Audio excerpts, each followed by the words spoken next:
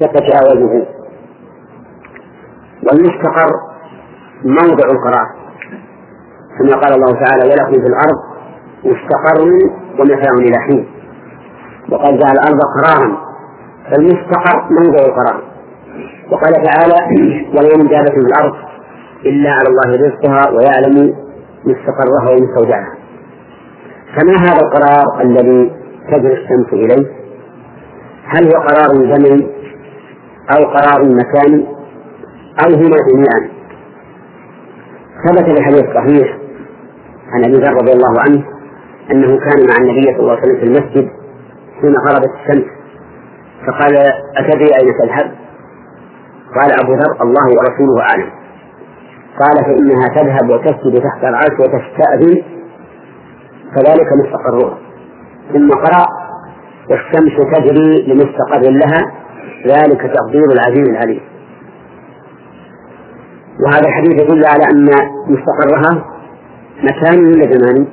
مكان، لأنها تسجد تحت العرش. وهذا السجود لا نعلم كيفيته، لأن الشمس ليست كالبشر حتى يقاس سجودها بسجود البشر، بل هي مخلوق أعظم ولا ندري كيف تسجد.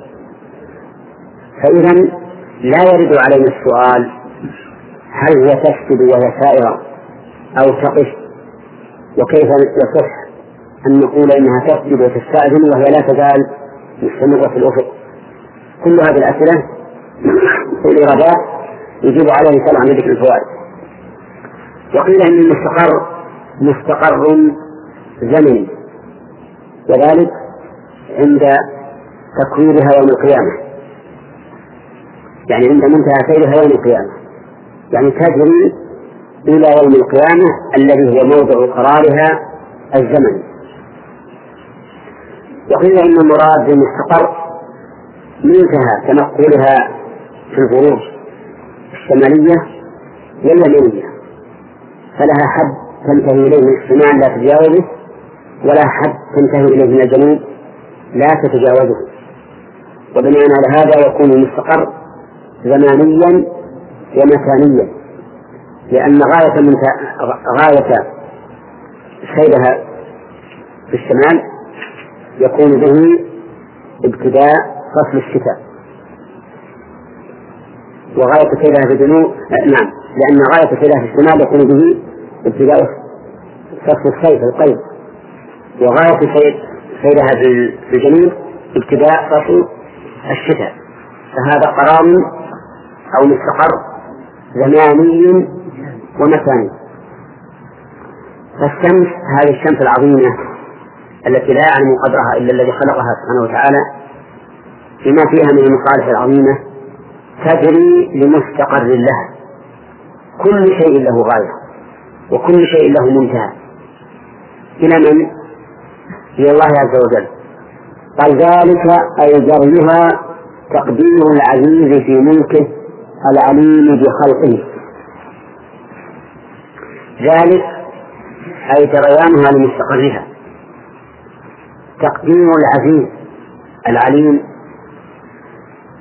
وأضاف التقدير هنا إلى هذا الاسم الكريم العزيز، لأن هذه الشمس العظيمة تحتاج إلى قوة وسلطان قاهر، فلهذا أتى باسم العزيز، لأن العزيز يتناول أو يشمل 3 معاني. أولا العزيز في قدره، والعزيز في قهره، والعزيز في امتناعه. أما في قدره فمعناه أن الله ذو شأن عظيم لا يماثله أحد، وأما في قهره فمعناه أن الله له الغلبة والسلطان المطلق. أين يقول الشاعر الجاهلي: أين المفر والإله الطالب والأشرم المغلوب ليس الغالب. وأما في امتناعه فالمعنى أنه ممتنع عن كل نقص وعيب. أما العليم فمعناه بالعلم الكامل الشامل، فإن الله تعالى كامل لم يسبق بجهل ولا يلحقه نسيان، وشامل لكل صغير وكبير. قال الله تعالى: وعنده مفاتح الغيب لا يعلمها إلا هو ويعلم ما في البر والبحر وما تسقط من ورقة إلا يعلمها ولا حبة في ظلمات الأرض ولا رطب ولا يابس إلا في كتاب مبين. وما كتب في كتاب مبين إلا بعد أن كان معلوما عند الله عز وجل، إذ المجهول لا يكتب. فهذا يدل على سعة علم الله عز وجل وأنه محيط بكل شيء جملة وتفصيلا. إذن فالعليم معناه بالعلم الكامل الشامل، كماله من حيث إنه لم يسبق بجهل ولا يلحقه نسيان، وشموله لأنه شامل لكل صغير وكبير. تعال هنا متاع يقول: ذلك تقدير العزيز العليم. فذكر له هذين الاسمين لمناسبة المقام، لأن الشمس ليست بالشيء الهين الذي يسهل قياده، بل هي شيء عظيم يحتاج إلى عزة وإلى علم. نعم. ثم قال: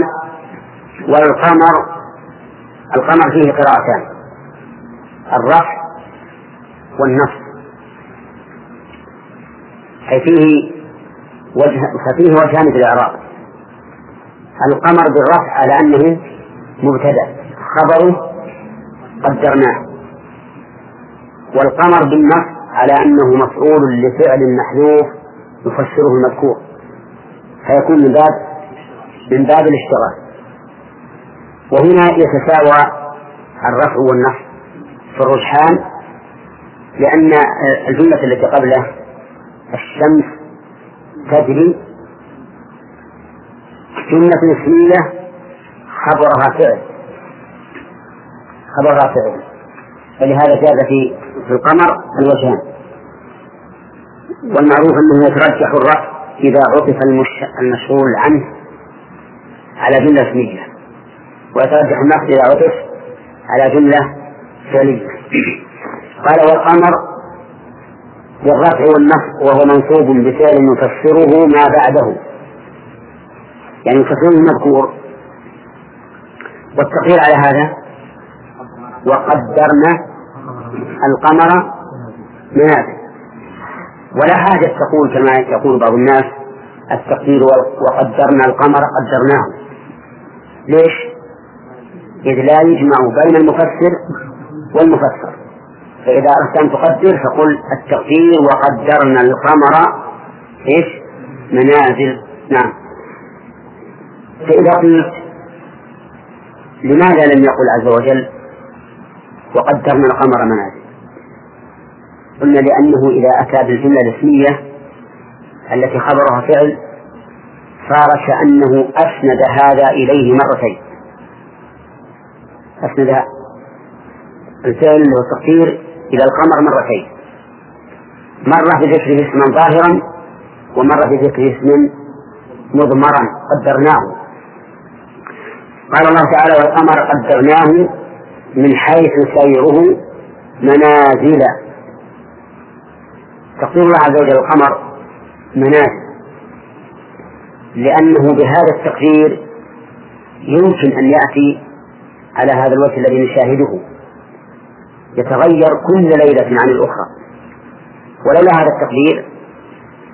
التقدير ما تغير، لكنه مقدر منازل 28 منزلا على حسب النجوم المعروفة عند العرب. كل ليلة ينزل منزلة، ويبقى ليلة واحدة إن كانت 29 أو ليلتان إن كان 30. تسمى هاتان الليلتان ليالي الاستسرار، يعني الاختفاء، يختفي فيها القمر إما في أول الشهر الثاني وإما في آخر الشهر السابع. يقول عز وجل: والقمر قدرناه منازل 28 منزلا في 28 ليلة من كل شهر، ويستتر ليلتين إن كان الشهر 30 يوما، وليلة إن كان 29 يوما. ومن أراد التفصيل العلم في هذا فليقرأ ما كتبه أهل العلم في ذلك، ولا سيما في عصرنا هذا، فإنهم اطلعوا على أشياء عتيبة في هذا التقدير. القمر قدره الله منازل كل يوم منزلة، إذن هو يختلف كل ليلة عن الأخرى، ولهذا يبدو صغيرا ثم يكبر ثم يعود يصغر بحسب قربه من الشمس. كلما قرب من الشمس ضعف نوره، لأن نور القمر مستمد من نور الشمس، ونفسه ليس به إضاءة، ترم مظلم، كما قال الله تعالى: وجعلنا الليل والنهار آيتين فمحونا آية الليل وجعلنا آية النهار مبصرة. فهو جرم مظلم لا يستفيد نورا إلا بغيره، فإذا قابل الشمس حصل فيه النور. كلما أبعد عنها كثرت المقابلة، لأن السير كروي، فكلما قرب ضعفت المقابلة، فإذا ارتفع زادت المقابلة. ولهذا يمتلئ نورا فيما إذا كان في المشرق والشمس في المغرب بتمام المقابلة حينئذ، لأن يكون هكذا التقابل بينهما فيمتلئ نورا. وما هو الجزء المنير منه؟ الجزء المنير منه هو الذي يلي الشمس، ولهذا تجد في أيام الشتاء إذا كانت الشمس خلفه تكون فتحة قوسه نحو المشرق. في أيام الصيف تكون فتحة قوسه نحو الجنوب، لأن الشمس تكون عنه شمالا وهو يكون عنها جنوبا، فتجده فتحته نحو الجنوب. وفي الشتاء حيث يستدبرها ويكون وراءها تجد فتحته تكون نحو المشرق. ولهذا يغلط بعض الناس الذي يظن أن اتجاه فتحة القمر يعني هكذا قوسه دائما إلى الشرق أو إلى الجنوب، هذا ليس بصواب. وإذا أردت أن تعرف هذا فتدبره.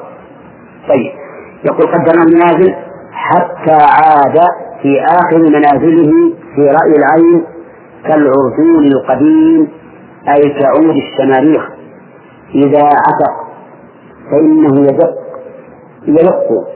ويتقوس ويصفر. حتى عاد القمر بعد تقيه هذه المنازل كالعرجون القديم. العرجون يسمى في اللغة العامية عندنا عرجود بالدال، العرجود. هذا العرجود هو أصل الشماريخ الذي في طلع النخل، وهو إذا يبس يتقوس ويصفر. فشبه الله عز وجل القمر في رؤية العين بهذا العرجون القديم، أي أنه يبدو دقيقا أصفر متقوسا. وهذا من باب التشبيه البليغ ولا غير البليغ؟ غير البليغ. ليش؟ لأنه ذكر أداة التشبيه، التشبيه البليغ هو الذي يحذف فيه أداة التشبيه ووجه الشبه، فإن ذكر أحدهما فالتشبيه ليس ببليغ. طيب، يقول: حتى عاد كالعرجون القديم، لا الشمس ينبغي لها أن تدرك القمر ولا الليل سابق النهار.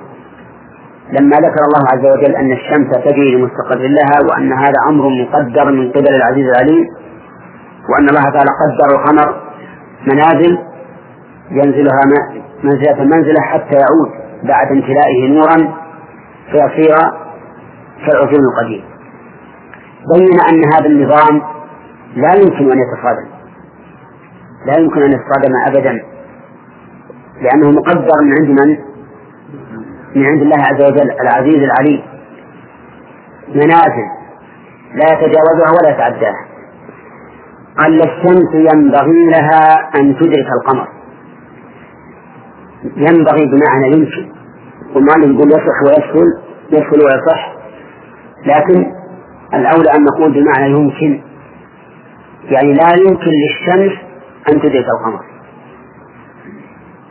وقد مر علينا أنه إذا جاءت كلمة لا ينبغي أو ما ينبغي في القرآن فيجمعنا الممتنع غاية الامتناع، كقوله تعالى وما ينبغي للرحمن أن يتخذ ولدا، يعني مستحيلا، يعني أن ذلك مستحيل. وقال النبي عليه الصلاة والسلام إن الله لا ينام ولا ينبغي له أن ينام، أي أن ذلك مستحيل.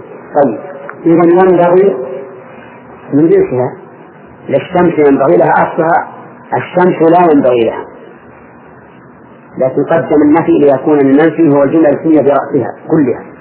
قال الشمس ينبغي لها أن تدرك القمر، يعني لا يمكن أن تدرك القمر فتجتمع معه في الليل.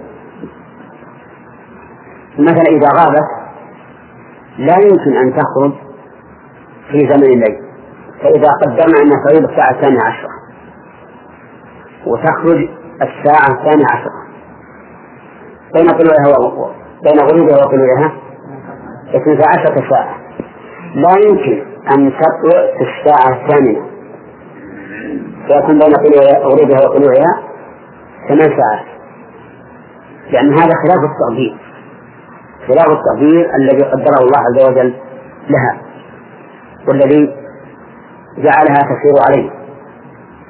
لماذا؟ لتمام قدرة الله تعالى ونظام هذا الكون، وأنه لا يمكن أن يختلف ولا يضطرب. لكن إذا جاء يوم القيامة فإنه يجمع الشمس والقمر ويختلف نظام الفلك، بل كل نظام يختلف. يوم تبدل الأرض غير الأرض والسماوات وبرزوا لله الواحد القهار. كذلك قال ولا الليل سابق النهار، يعني الليل لا يسبق النهار بل لا يأتي إلا بعده. هنا قال ولا الليل سابق النهار، كأن الليل هو الذي يسبق، الذي يمكن أن يسبق النهار، فنفى الله عز وجل أن يسبق الليل النهار. قيل المراد أن الليل لا يأتي قبل انتهاء النهار، فيكون الله عز وجل ذكر الشروق في قوله الشمس ينبغي لها أن تدرك القمر، يعني لا يمكن للشمس أن تطلع في الليل، ولا الليل سابق النهار، لا يمكن لليل أن يأتي في زمن النهار. فإذا قدرنا أن الشمس تغرب الساعة 12 فلا يمكن أن تغرب الساعة 9 مثلا، لأنها لو غربت الساعة 9 لسبق الليل النهار ولو في بعض أجزائه. وقيل المعنى لليل سابق النهار أي الليل يحل محل النهار فيتوالى ليلتان سواء.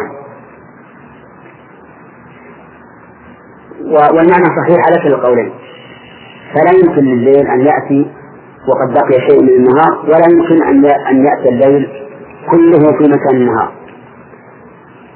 لأن هذا ينافي تقدير الله عز وجل الذي وصف نفسه بأنه العزيز، بل سمى نفسه بأنه العزيز العليم. قال وكل في فلك يسبحون، كل تنوين عوض عن المضاف إليه من الشمس والقمر والنجوم. النجوم هنا غير مذكورة، والصواب من الشمس والقمر، لأنه لا ذكر النجوم هنا. في فلك يسبحون، في فلك مستدير يسبحون يسيرون، يعني كل من الشمس والقمر والليل والنهار كل يسبح في فلك. والفلك هو الشيء المستدير ومنه فلكة المغزل. فلكة المغزل للشيء المستدير في أعلاه، ولعلكم قد رأيتم المغزل، نعم، الذي تغزل به النساء الصوف، له شيء من شبه الطار في أعلاه مستدير. هذا فلكة المغزل. الفلك مستدير تدور فيه الشمس والقمر والليل والنهار. وقوله يسبحون أي يسيرون، ولكن المعنى أدق مما قال المؤلف، لأن السبح هو العوم في الماء، فكأن هذه عائمة في الفلك الواسع تدور، ليست تسير على أرض مسطحة أو على ماء، بل هي تعوم في هذا الأفق.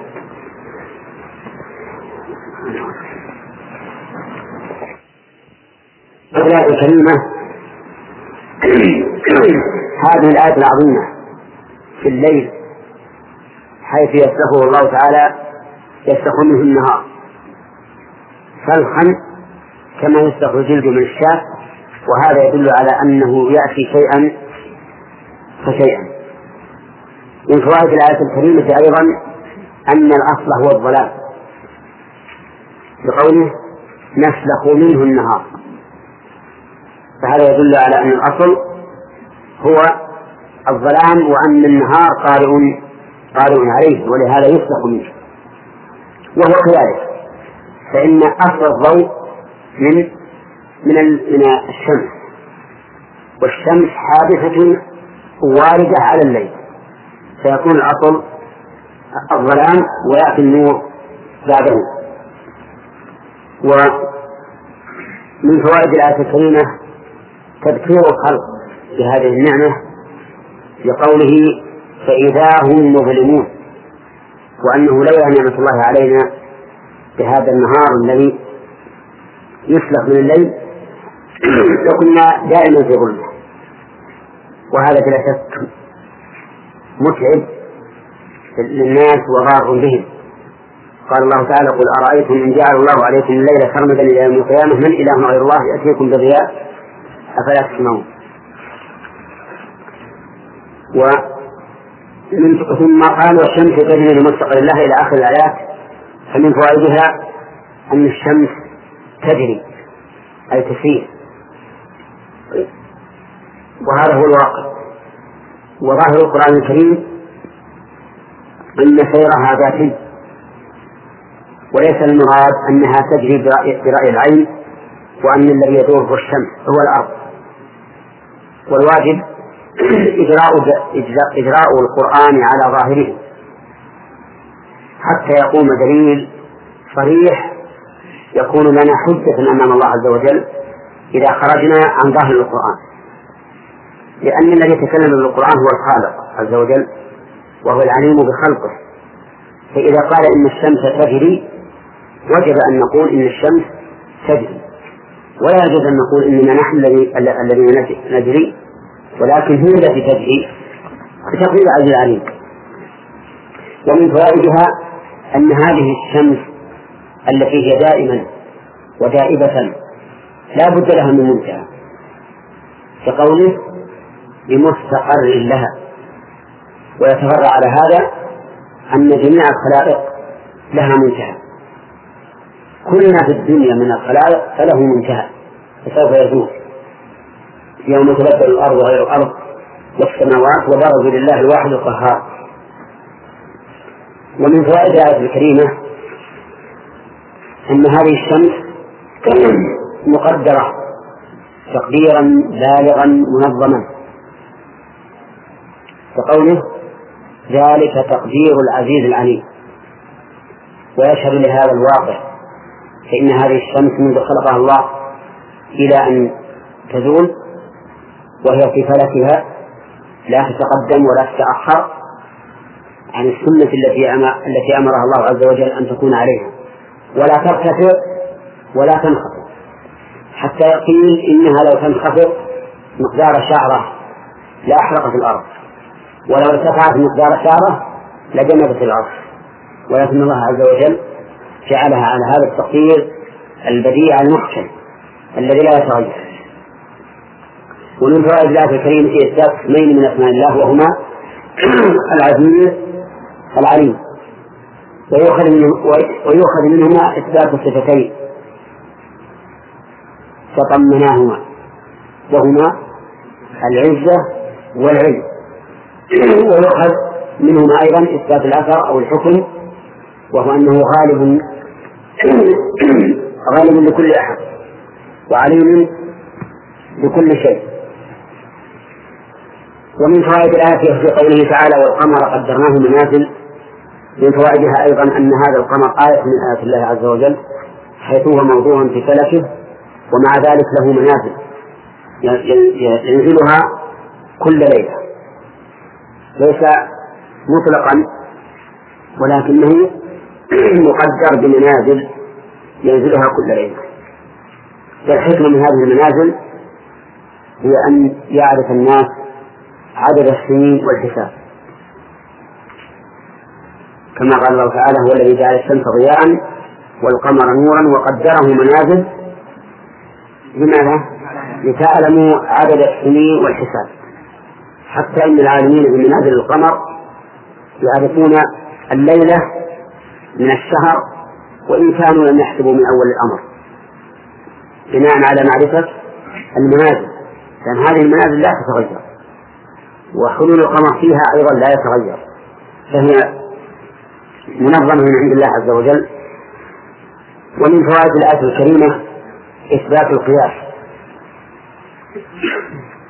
لقوله حتى عاد كالعرجون القديم.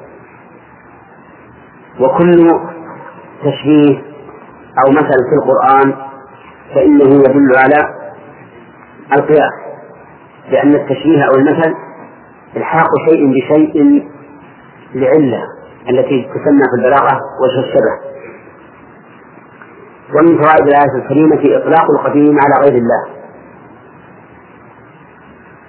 خلافا للمتفلسفة أو الفلاسفة الذين يقولون إن أخص وصف الله هو القدم، وهذا خطأ. لو كان هذا أخص وصف الله لم يوصف به سوى الله، والقدم لا يدل على الأزلية، فهذا العرجون وصفه الله بأنه قديم ومع ذلك فليس أزليا، إذ أنه حادث بعد أن لم يكن. وبه يتبين بطلان قول هؤلاء الذين يقولون إن أخص وصف الله عز وجل هو القدم. لو قالوا أخص وصف الله هو الأولية لكنا نوافقهم على ما قال، لأن الله هو الأول الذي ليس قبله شيء. وأما أن نقول إن القدم أخص وصف الله مع أنه يوصف به الحادث فهذا لا يكون ولا يصح.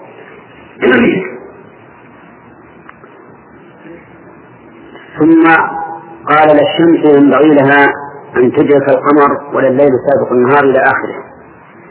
في أيضا الآيات التي قبلها فيه دليل على قدرة الله من حيث نور القمر، حيث يبتدئ ضعيفا ثم يزداد في القوة ثم يرجع إلى الضعف، فإن هذا من قدرة الله عز وجل، إذ لو شاء لجعله كاملا ممتلئا دائما أو ناقصا دائما. وفيه أيضا من الفوائد الإشارة إلى حال الإنسان، فإن الإنسان إذا استدبر القمر وجد أنه مطابق لحال الإنسان، كما قال الله تعالى الله الذي خلقكم من ضعف ثم جعل من بعد ضعف قوة ثم جعل من بعد قوة ضعفا وشيبة، فحال الإنسان مساوية تماما لحال القمر، فالقمر يبدو ضعيفا ثم يزداد في القوة حتى إذا تكامل في القوة أخذ في النقص، وهكذا الإنسان بالنسبة لحياته. قال الله تعالى للشمس ينبغي لها أن تدرك القمر ولا الليل سابق النهار. في هذه الآية دليل على أن سنة الله عز وجل لا تتغير، هذا هو الأصل، كما قال الله تعالى: ولن تجد لسنة الله تبديلا ولن تجد لسنة الله تحويلا. فسنة الله سبحانه وتعالى لا تتغير في الكون، ولكن هل هي سنة لازمة بحيث يمتنع على الله أن يغيرها؟ الجواب: لا، ولكن الله تعالى أخبرنا بأن هذه السنة لا تتغير إلا كأنها تتغير بتغييره. ولهذا حدثت الشمس بيوشع بن نون كما جاء في الحديث الصحيحة. ولهذا أيضا إذا كان قرب الساعة فإنها تخرج من أين؟ من مغربها. ولهذا انشق القمر في عهد النبي صلى الله عليه وسلم وصار فرقتين. فهذه السنن الكونية لا تتبدل ولا تتغير، لكن الله قادر على أن يبدلها أو يغيرها، ويكون هذا لسبب. ومن فوائد الآية الكريمة أن الشمس لا يمكن أن تخرج ليلا، لا يمكن بحسب السنة الإلهية. أما بحسب قدرة الله فإنه يمكن أن تخرج ليلا، يمكن أن تخرج ليلا، لأن الله يقول كن فيكون. ومن فوائد الآية الكريمة أيضا أن الليل لا يسبق النهار فلا يدخل عليه ولا يتقدمه بحيث تتوالى ليلتان جميعا، ولا الليل سابق النهار. هذا هو ما يظهر لنا من هذه الآية الكريمة، وقد يكون لها معنى غير ما نفهمه من ظاهرها. ولهذا ربما يكون الذين يدرسون في علم الفلك يتبين لهم من هذا التعبير أكثر مما تبين لنا. ومن فوائد الآية الكريمة أيضا أن الشمس والقمر والليل والنهار في فلك، يعني في شيء مستدير كفلكة المغرب، وأنها تدور لقوله: وكل في فلك يسبحون. ومن فوائدها ضعف قول من يقول إن الشمس في السماء الرابعة والقمر في السماء الدنيا، ويجعلون الكواكب والشمس والقمر كواكب معينة في كل سماء كوكب على هذا الترتيب من الأعلى إلى الأدنى. زحل شرى مريخه من شمسه فتزاهرت بعطارد الأقمار. هذه 7 تكون كل واحد في سماء. زحل هو أعلاها السماء السابعة على كلام السابقين من علماء الفلك. شرى يعني المشتري في السماء السادسة.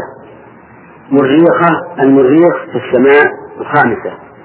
من شمسه الشمس في السماء الرابعة. فتظاهرت الزهرة في السماء الثالثة بعطارد في السماء الثانية.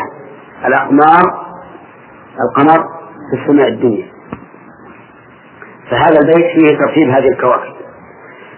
زحل شرى مريخه من شمسه فتظاهرت بعطارد الأقمار، من كتاب الله ولا من سنة رسول الله صلى الله عليه وسلم. ونحن إنما نعرف أن هذه الكواكب بعضها فوق بعض في الكسوف. فإذا كان القمر يكسف الشمس عرفنا أنه تحتها، كما نعرف أن الغيم تحت الشمس لأنه يحجبها.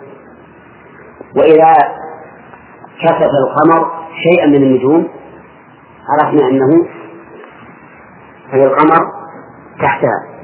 ولهذا القمر يكشف كل النجوم والشمس ولا يكشفه شيء منها، ما يكشفه إلا الأرض، لأن الأرض تحته فتحجب نور الشمس عنه وحينئذ ينكسر. وقد شاهدت أنا وغيري أن القمر يكشف بعض النجوم تجري يسير حولها ثم يغطيها، وهذا يدل على أن القمر نازل عن منزلة أو عن علو هذه الكواكب. ومن فوائد الآية الكريمة الرد على قول من يقول إن الشمس ثابتة وأنها لا تدور، والعجب أنهم يقولون إنها ثابتة وأن القمر يدور على الأرض، وهذا غلط، لأن الله سبحانه وتعالى جعل الحكم واحدا، قال كل في فلك يسبحون. فإذا فسرنا السبح بالدوران وأثبتنا ذلك للقمر فلنثبته أيضا للشمس. ثم قال الله تعالى، عندي فيه كلمة ما شرحناها من تفسير المؤلف، قال يسيرون نزلوا منزلة العقلاء. نزلوا من الشمس والقمر والليل والنهار منزلة العقلاء، وذلك بأن أتي بالواو التي هي للعقلاء. الواو ضمير الجمع لا تأتي إلا للعقلاء، غير العقلاء يؤتى لهم بنون النسوة. فغير العقلاء إذا أردنا أن نضيف إليهم شيئا على سبيل الجمع نأتي بنون النسوة، والعقلاء نأتي بالواو أو بالميم.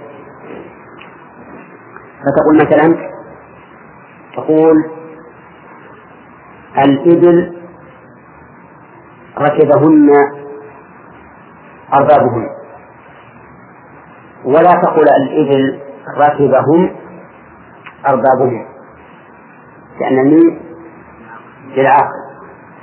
وتقول الإبل قدمنا أو الإبل شربنا، ولا تقول شربوا، لأن الواو للعاقل. هنا يسبحون أتى بالواو التي للعاقل، يقول إنها نزلت منزلة العاقل، نزلت منزلة العاقل بإضافة السبح والجريان إليها، والجريان إنما يكون من ذي الإرادة والعقل. ثم قال تعالى وآية لهم أنا حملنا ذريتهم، وفي قراءة ذرياتهم أي آباءهم الأصول في الفلك، أي سفينة نوح المشحون المملوء، وخلقنا لهم من مثله أي مثل ذلك، أي مثل فلك نوح، وهو ما عملوه على شكله من السفن الصغار والكبار بتعليم الله عز وجل ما يركبون. آية لهم أي للناس جميعا على أي شيء، يقول المؤلف على قدرتنا ونحن نسلم بذلك، لكن فيه أيضا آية على شيء آخر، وهو رحمة الله عز وجل بالخلق ونعمه عليهم. فآية لنا دالة على قدرة الله ورحمته وفضله علينا هذا الفلك الذي سخره الله عز وجل، يجري بالبحر، يحمل الأرزاق من جهة إلى جهة، ويحمل الناس، ويحمل المواشي، ويحمل كل ما فيه مصلحتنا. فهذا من الآيات الدالة على قدرة الرب عز وجل وعلى رحمته. وقوله أنا حملنا ذريتهم، هذه الجملة في تأويل مصدر هي المبتدأ، يعني وآية لهم حملنا ذريتهم وذرياتهم. قال المؤلف أي آباءهم الأصول، فجعل المراد بالذرية هنا الأصول يعني الآباء، مع أن المعروف في اللغة العربية أن الذرية هم الفروع وليس الآباء، كما قال الله تعالى ولقد أرسلنا نوحا وإبراهيم وجعلنا في ذريتهما النبوة والكتاب. والمؤلف ومن ذهب مذهبه في تفسير الآية يقول إن الذرية لفظ مشترك بين الأصول والفروع، لأنه مأخوذ من ذرع، والذرع كائن للأصول والفروع، ثم يقولون أيضا إن سياق الآية يدل على ذلك. آية لهم إن حملنا ذريتهم في الفلك المشحون، ذريتهم الصغار الموجودون معه إذا حملوا فسيحملون معهم هم، وإن كان مراد بالذرية من يأتي فيما بعد فكيف يكون ذلك آية وهي غير مشهودة لهم؟ إذن يتعين أن يكون مراد بالذرية الأصول، لأن الصغار المشهودين حملهم حمل لآبائهم، لأن الغالب أنهم لا يحملون إلا مع آبائهم، والصغار غير المشهودين الذين يأتون فيما بعد لا يكونون آية لمن لم يشاهدها، فتعين أن يكون المراد بالذرية الآباء. وهذا الذي ذهب إليه المؤلف يوافق ظاهر الآية، لكنه يخالف ما كان معهودا في اللغة العربية من أن الذرية هم الفروع. ولهذا ذهب بعض العلماء إلى أن المراد بالضمير هنا الجنس لا العين، والمعنى ذريتهم أي ذرية جنسهم. كنوح مثلا، نوح عليه الصلاة والسلام من جنسهم آدمي بشر، فحمل الله ذريته في الفلك المشحون، خلق الله ذريته في الفلك المشحون. قالوا وهذا لا يمتنع في اللغة العربية، ولقد خلقنا الإنسان من صلصال من سلالة من طين ثم جعلناه نطفة في قرار مكين. جعلناه أي جنس الإنسان وليس عينه، لأن الذي جعل نطفة هل هو آدم الذي خلق من السلالة أو غيره بلا شك. إذن فالضمير عاد إلى آدم باعتبار الجنس، فليعد الضمير في قول ذريتهم إلى الموجودين باعتبار باعتبار الجنس. فمن هو الجنس؟ قالوا هو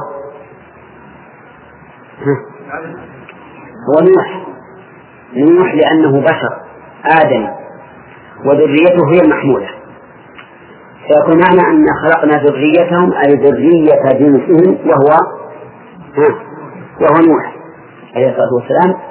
حمل الذرية في الفلك المشحون وخلق لهم من مثله ما يركبون. وهذا قريب جدا ولا يخالف ظاهر الآية ويشير إلى هذا إلى أن هذه السفينة جعلت آية لمن بعد نوح يعتبرون بها ويسمعون منها. قوله تعالى في سورة القمر ولقد تركناها آية فهل من مدكر. فيه عن ثالث إن شاء الله نتكلم عليه غدا. نعم.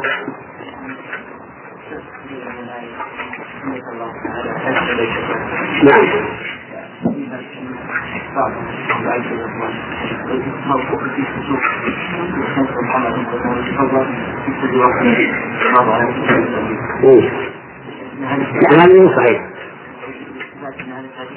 أي نعم، هذا ليس بصحيح. الذين قالوا إن الكسوف والخسوف يقع في كل وقت والله على كل شيء قدير، نقول هذا ليس بصحيح، لأن الله تعالى أجرى العادة أن لا كسوف للشمس إلا في ليالي الاستسقاء في آخر الشهر، وأن لا كسوف للقمر إلا في ليالي الإبداع. ويكون قول من قال من الأئمة إذا وقع الكسوف في عرفة بعد أن غربت الشمس، إذا وقع فإنه يصلي ثم يدفع، وقال هذا أمر فرضي وليس بواقع ولا يمكن أن يقع هذا. يحتجون بأن الشمس كسرت في يوم موت الحسين. الحسين ما صحيح، هذا ما صحيح، إما أن الكسوف غير صحيح أو التاريخ غير صحيح. ويحتجون أيضا بأنها كسرت يوم مات إبراهيم، هذا صحيح، كسرت يوم مات إبراهيم. هم يقولون إن إبراهيم مات في 10 ربيع الأول، وهذا غير صحيح أيضا. والصحيح أنها كسفت الشمس 29 شوال في 29 شوال، وعلى هذا فلا إشكال في الموضوع هنا. هذا غير يمكن، لأن هذا سنة مضطردة ما يمكن تختلف إلا أن تكون آية. إذا كانت آية لا بأس، مثل انشقاق القمر، ولهذا نحن نذكر